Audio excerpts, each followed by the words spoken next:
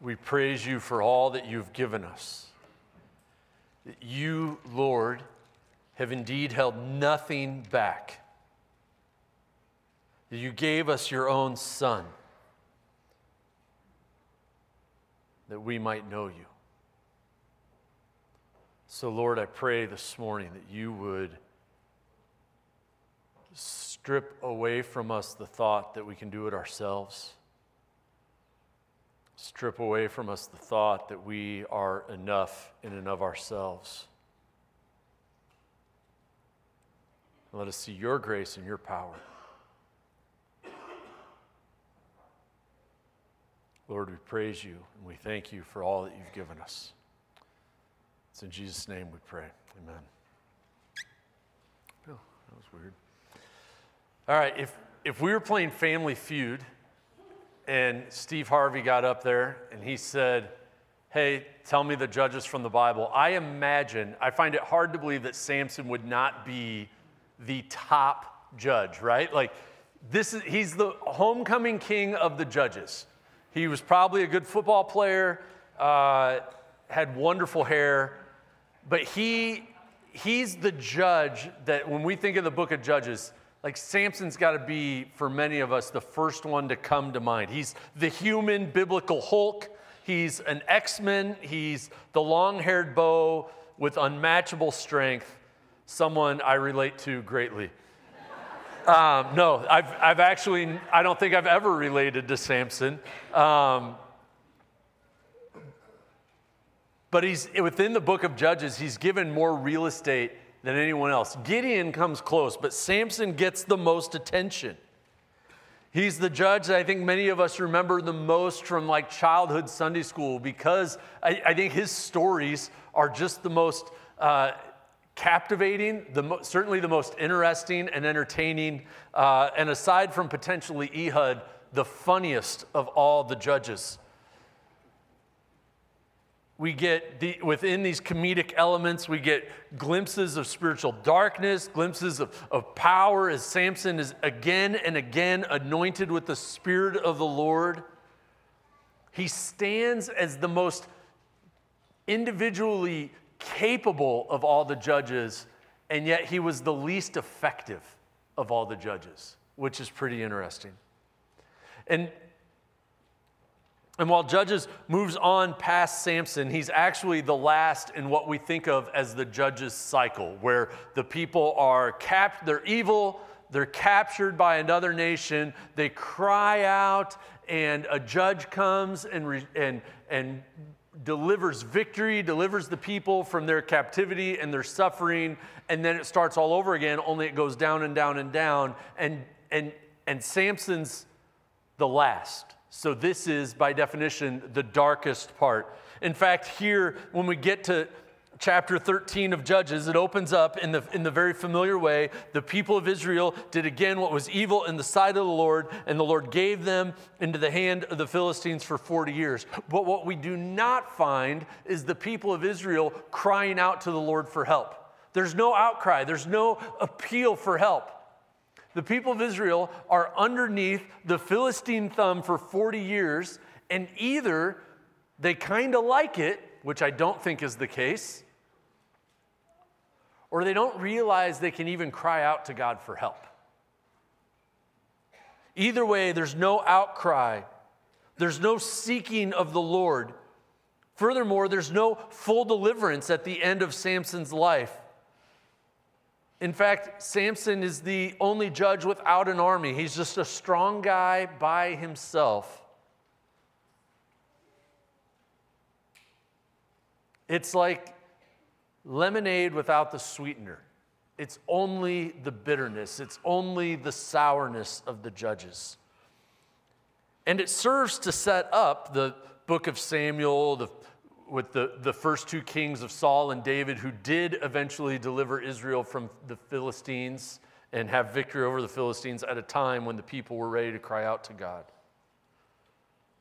But in the Samson narrative, there's this, what we see as spiritually blind people, a deeply flawed judge, and the Spirit of the Lord who carries along the purposes of God. and we have the Lord who is gracious and sovereign. This is what I want us to see. The Lord who is gracious and sovereign works above, through, and in spite of human shortcomings for the good of his people. So here we have it. The people of Israel did again what was evil in the sight of the Lord at the start of chapter 13. Lord gave them into the hands of the Philistines. And so we see within this, like, just these overwhelming limitations. And the first limitation we see is kind of the people versus the Philistines. The Philistines have come over. They have 40 years of reign under their belt up to this point. They're doing well. The Philistines are not under really that much threat at all. I think the Philistines are sleeping pretty good. But the people of God are evil. They are suffering. They are not crying out to God. A new enemy has come.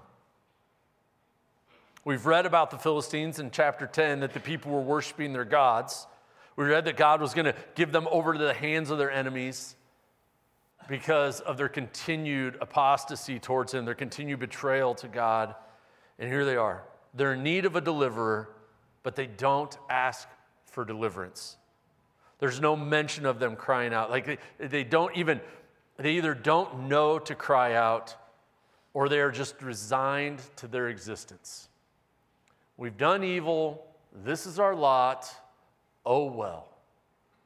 So we have the people versus the Philistines, and the people just can't handle the Philistines. And then we meet this couple, this certain man of Zorah, of the tribe of Danites, whose name was Manoah, and his wife was barren and had no children. So here we have this couple, Manoah and his wife, who shall remain nameless.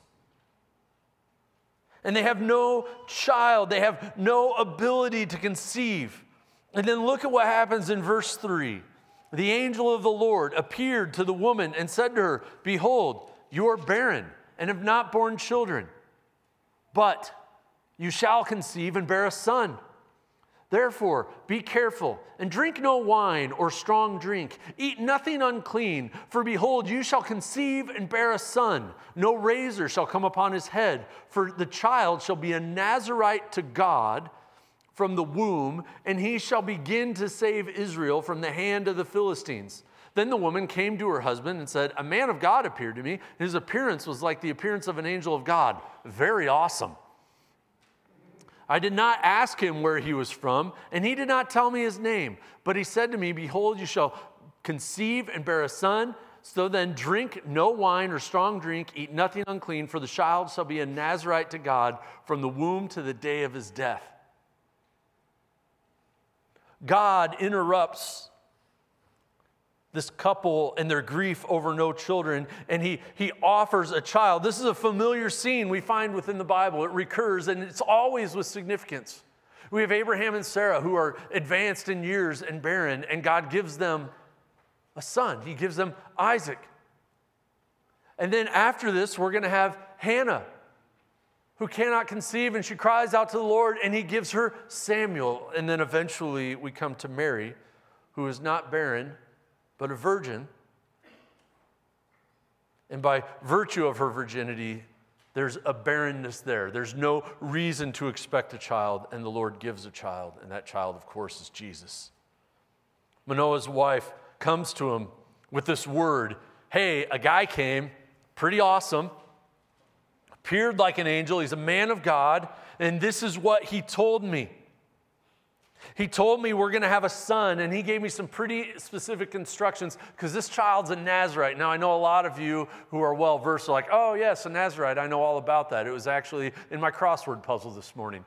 But for those of you who don't know, the Nazirite was someone who would take a vow to the Lord, and it was usually a season of life. I'm going to be a Nazirite for this forthcoming season, and during that season, I'm going to do these things like having no wine, touching no dead thing, and not cutting my hair.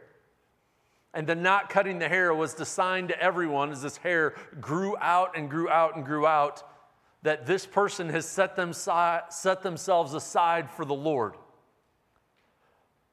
But Samson's Nazirite vow was not one that he took up, but one that the Lord gave to him from before birth.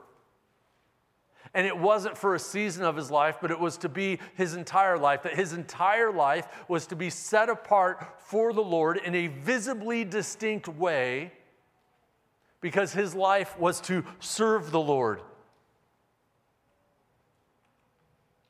So the wife of Manoah recognizes that something special is going on here, recognizes that this isn't just any message, but that this is a heavenly message. God miraculously and powerfully gives life where Manoah and his wife had no hope for life, but had only known pain. He works in and through and in spite of their limitations to bring about the next deliverer. And here's what's interesting about this with Samson. In previous cycles, God had always used someone who seemed to already be there. God approached Gideon, who was alive and well at the time. He had been born quite some time ago. God raised up Ehud. God raises up these judges, or the people found Jephthah, who they knew. But here, God has to start over from scratch. Now, I've alluded to it, and you've probably picked up on it already, and we're going to see many more in Samson. These hints of Jesus, as I would call them. Like sometimes you're reading the Old Testament, you're like, I smell Jesus. Like sometimes you can't quite put your finger on it, but the passage just kind of smells like Jesus. And there's just something there. And what do we do with that? Especially in the case of Samson, where he is so deeply flawed. And at some points, he's just repugnant. But there's some similarities of Christ. Well, throughout the Old Testament, God from the fall through all the way through the Old Testament, we get these hints that there is a Redeemer coming, that there is someone coming who's going to, as Genesis 3 puts it, crush the head of the serpent. And so what we have through the Old Testament is, if you will, it's like it looks like a bunch of just broken pieces of colored tile. And you don't know what to do with them. And then the Gospels come, and they put all those pieces into a mosaic, and that's Jesus. And so we get these hints like, oh, born of someone who shouldn't be able to have a child. Oh, we're going to see next week in Samson, sold for silver, mocked at his death. We saw in Jephthah, another just guy that we're not a big fan of by the end. He was rejected by everyone who he was delivering. And we see these hints over and over and over again, and we take them as hints that God's saying, look, here's a deliverer, and this deliverer just falls dramatically short of what you need. And it's all pointing to the one that we need, and that's Christ. And it doesn't make Samson more holy than he is. But it does tell us there's something here that points to our need. And our need is greater than anything Samson could ever give us. The final limitation we see is the couple versus the angel of the Lord. So Manoah's like, well, I'd really like to meet this guy. I want to find out who this very awesome guy is that's talking to my wife. The angel of the Lord comes to the wife again. She says, wait here. My husband insists on meeting you. She goes to Manoah. Behold, the man who came, he's here again. Manoah rose, went after him. And he goes, are you the guy that spoke to this woman? He said, I am. And Manoah said, now then, if your words come true, what is to be the child's manner of life? What is his mission? He has all these questions. And all the angel of the Lord says is, could you just listen to your wife and make sure she does what I tell her? And all the women of God said, amen. There you go. Noted. But what's interesting here is how each of them interact with the angel of the Lord. Because Manoah goes, hey, how about I detain you and make a meal for you? Let me prepare a young goat for you. And the angel of the Lord says to Manoah, if you detain me, I will not eat your food. But if you prepare a burnt offering, then offer it to the Lord. For Manoah had no idea who he was dealing with. And Manoah said to the angel of the Lord, what is your name? So that when your words come true, we may honor you. And the angel of the Lord said to him, why do you ask my name, seeing that this is wonderful?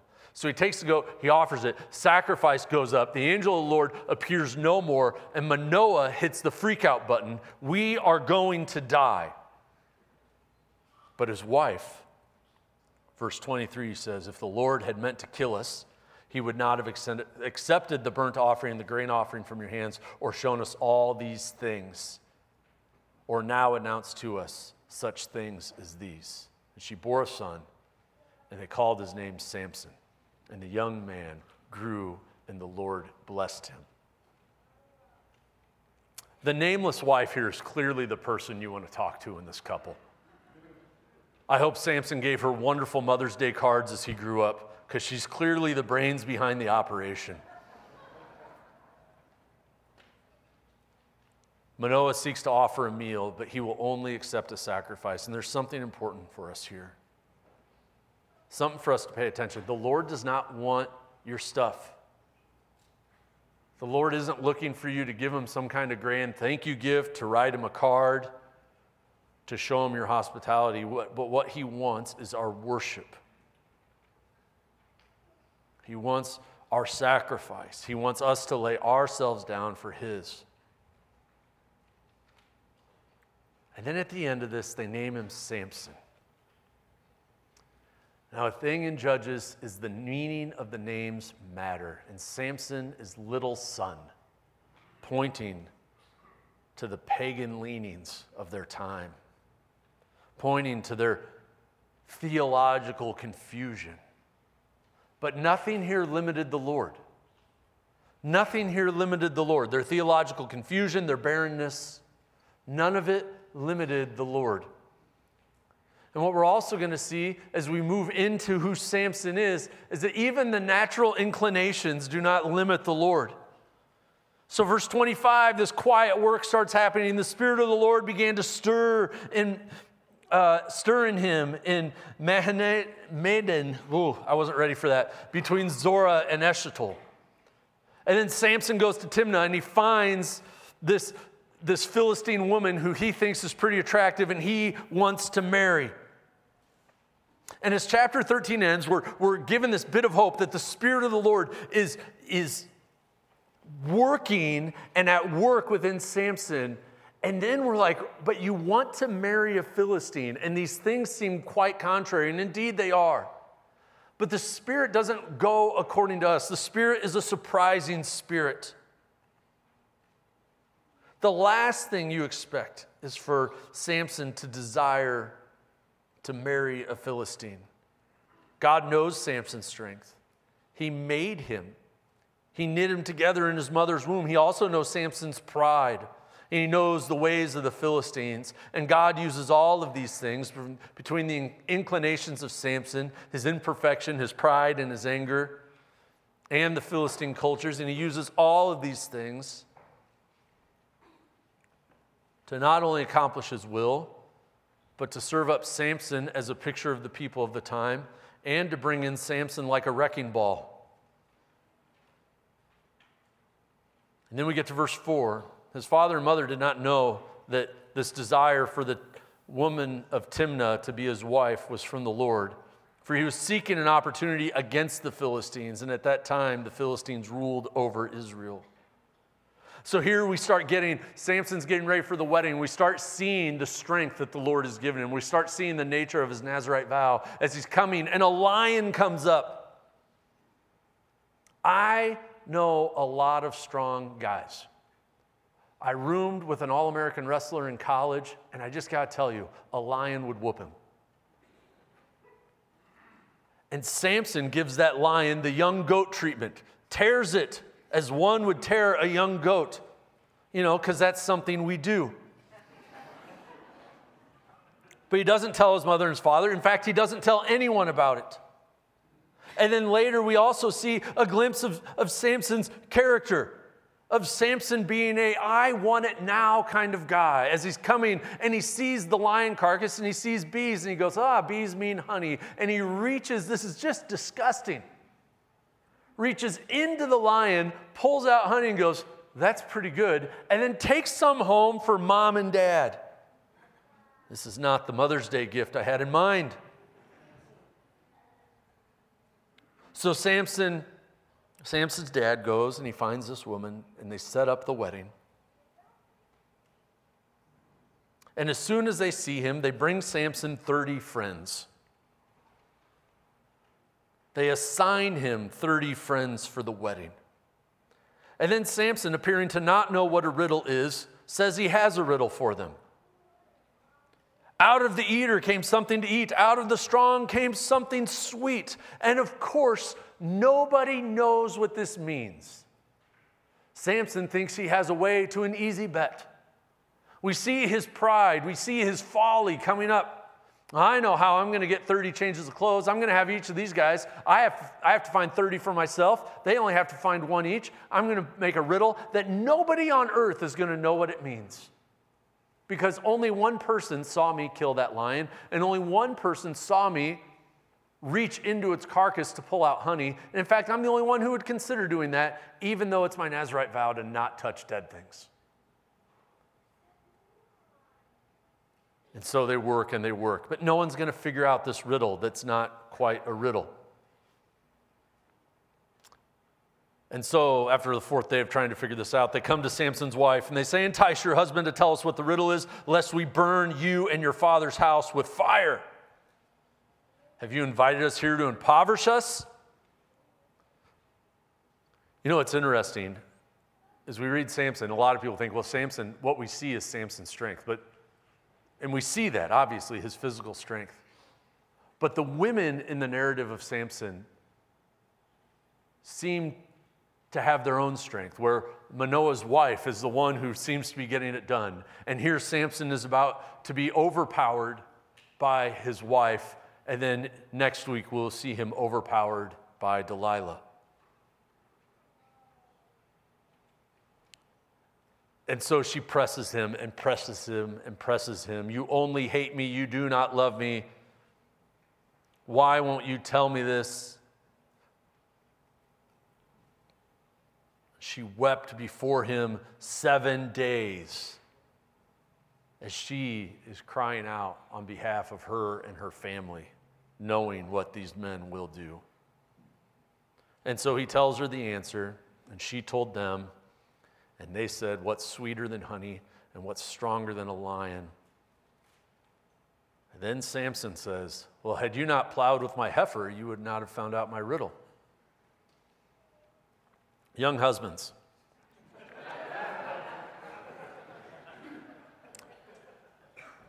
don't do it.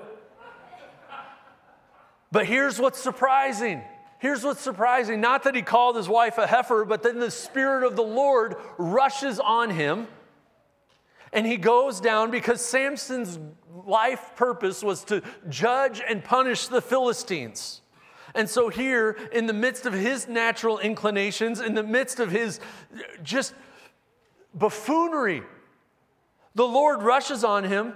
He strikes down the 30 men he goes down to the town, strikes down 30 men, takes their clothes and garments, and then gives that away to keep his word. In hot anger, he went back to his father's house. Samson is furious. But even in his flaws, God is sovereign. God is in control, orchestrating what will turn into the foundation of the downfall of the Philistines, a downfall that will come when God's people are ready. And as we think of Samson's natural inclinations, and we're going to get into this more as we start making our way through chapter 15, is we see Samson was really flawed. But God is not limited by the things that limit you. Let me say that again. God is not limited by the things that limit you. We worry so much about our sin, our shortcomings, our addictions, the things that just plague us day and night, our insecurities. Oh, what God could do with me if I would only get this part of my life figured out.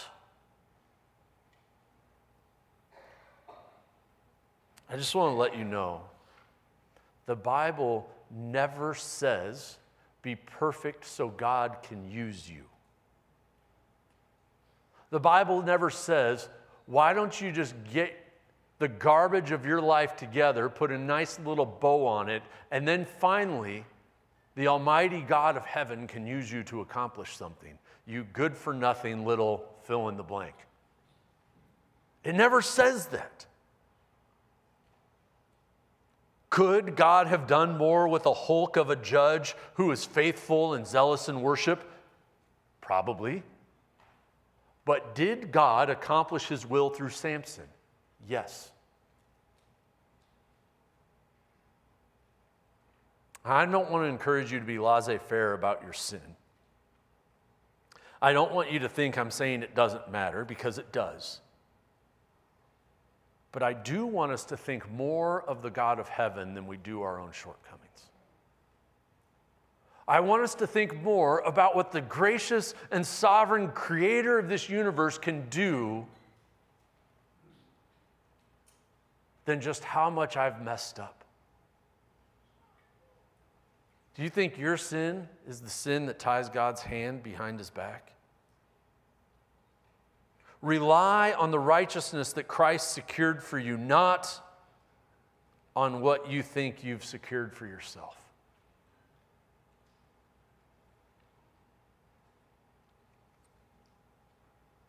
The Lord is gracious and sovereign, works above, through, and in spite of our human shortcomings for the good of his people. And that includes our strengths and weaknesses. It includes Samson's strengths and weaknesses. So we get to chapter 15, and a little bit of a comedy unfolds in my mind. And it is really a back and forth of Samson and the Philistines.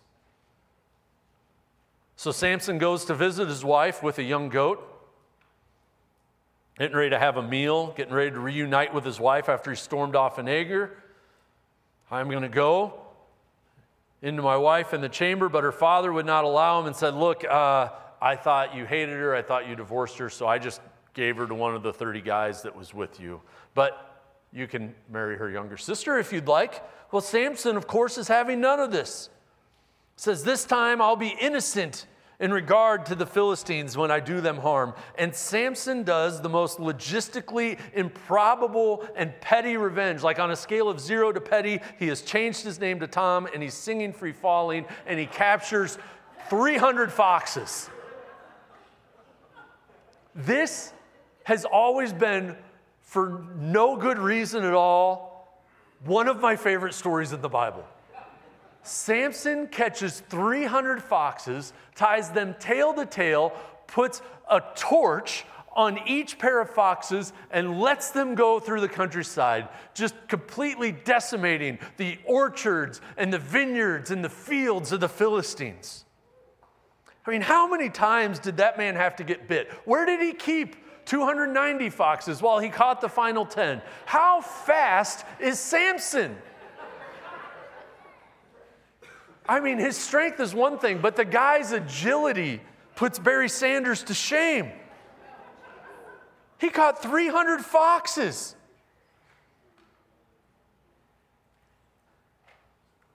Well, as you can imagine, the Philistines did not enjoy this.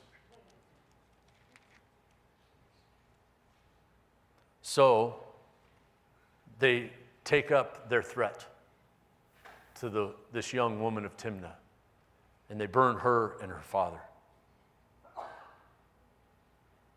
Samson's not happy about this either. If this is what you do, I swear I will be avenged on you, and after that I will quit. See, Samson thinks this is just a little back and forth thing over a wedding that didn't go as planned. And so he strikes them hip and thigh with a great blow, and then he goes down and stays at the rock at Edom. And he feels like his work of deliverance is done. His work of judgment is done. It's interesting for me that Samson's not going out looking for a fight. But when his passions rise, he will not back down for one. So the Philistines are like, well, we need to do this back to Samson. So they camp against Judah, and they're like, hey, we need you guys to go capture him. 3,000 men of Judah go down. And they say, what are you doing to us? The Philistines are taking this out on us. Samson goes, you promised not to hit me? They go, we promised not to hit you. He goes, tie me up with whatever you got, take me away to him. And when he came to Lehi, the Philistines came shouting to meet him, and the Spirit of the Lord again rushes upon Samson. The ropes that were on his arms became as flax as caught fire, and the bonds melted off his hand. He found a fresh jawbone of a donkey and struck 1,000 men. And Samson the poet strikes again with the jawbone of a donkey, heaps upon heaps. The jawbone of a donkey I have struck down 1,000 men. As soon as he finished speaking, he threw away the jawbone out of his hand, and the place became known as Ramath Lehi, or Hill of the Jawbone. Samson's strength is just incredible. It's hyperbolic. He uses a piece of bone to decimate an army of 1,000 guys who probably had clubs and swords and shields and spears and all that stuff. And it's easy to forget when we're so wowed by Samson about his limitations. And I'm not talking about his poetry, his pet names for his wife, but I'm talking about his integrity. And I'm talking about even his physical limitation. Look at how 15 ends. And he was very thirsty, and he called upon the Lord. You have granted me great salvation by the hand of your servant. Shall I now die of thirst and fall into the hands of the uncircumcised? I don't think Samson's exaggerating here. And the reason I don't think he's exaggerating is the Lord's response. God split open the hollow place that is Lehi, and water came out of it. And his spirit returned, and he revived. Therefore, the name of the place is En-Hakkore, that is Lehi to this day. And he judged Israel in the days of the Philistines for 20 years. I don't think Samson is exaggerating at all when he says, I'm about to die of thirst. Samson, in all his strength, still runs out of gas. Remember, he reflects Israel. He's a picture of Israel. Samson himself is a picture of the people who desire the gods and customs of the Philistines. I want a Philistine wife. Now, next week we're going to see he goes to a prostitute and then gets a Philistine live-in girlfriend. He wants the Philistine way of life. His lustful longings and his animosity against the Philistines are a vivid but unflattering picture of the people of Israel. He wants to be one of them, and he absolutely detests them. And that's the people. They want to be like the nations, and they just can't do it. The people of God cannot peaceably walk with the world. And here it is, his strength was not enough to overcome his weakness. And his strength was not enough for what he needed. And it, quite frankly, was not enough for what Israel needed. The Philistines are oppressing him. And he's killed a little over 1,000 Philistines by himself, which is impressive and not nearly enough. It doesn't deal with the problem of worship the people are having. It doesn't deal with the rest of the Philistines. But what we see here is that Samson, in all of his physical strength, his ultimate strength was in the Lord himself. The Spirit of the Lord graciously and continually falling on Samson in his greatest moments of peril. As he was about to die of thirst, even Samson knew he needed the Lord. Samson needed the Lord in his area of strength. His area of strength was physical strength. It's easy to see that he needed the Lord in integrity, but here he also needs the Lord because his physical strength is not enough for the task. His greatest possible attributes are not enough. And the people of Israel, they don't need more strength. Their answer isn't, well, if just we had a guy who could beat up everyone, if just we had a better army, if we only had this, then we could go there. And the message of Samson is, that's not enough. You need to walk with the gracious, sovereign God of heaven. That's what you need.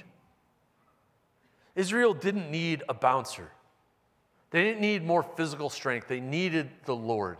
And as we look at our present challenges, our future hope, our need is so much more than someone strong and mighty for us to watch, kick butt, and take names. Our need is for the Lord himself. We need, and God gives.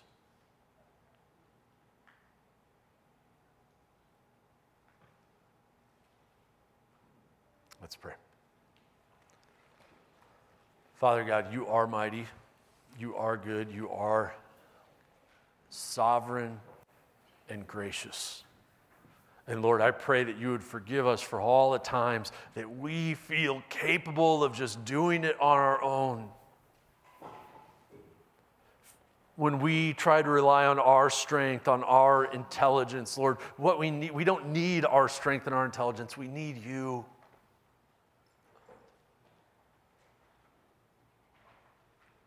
Lord, would you give us you, Lord? Samson needed your spirit, and we need your spirit. We need the blood of Christ. We need your forgiveness. So, Lord, would you hear us as we cry out to you and supply our need? It's in Jesus' name we pray. Amen.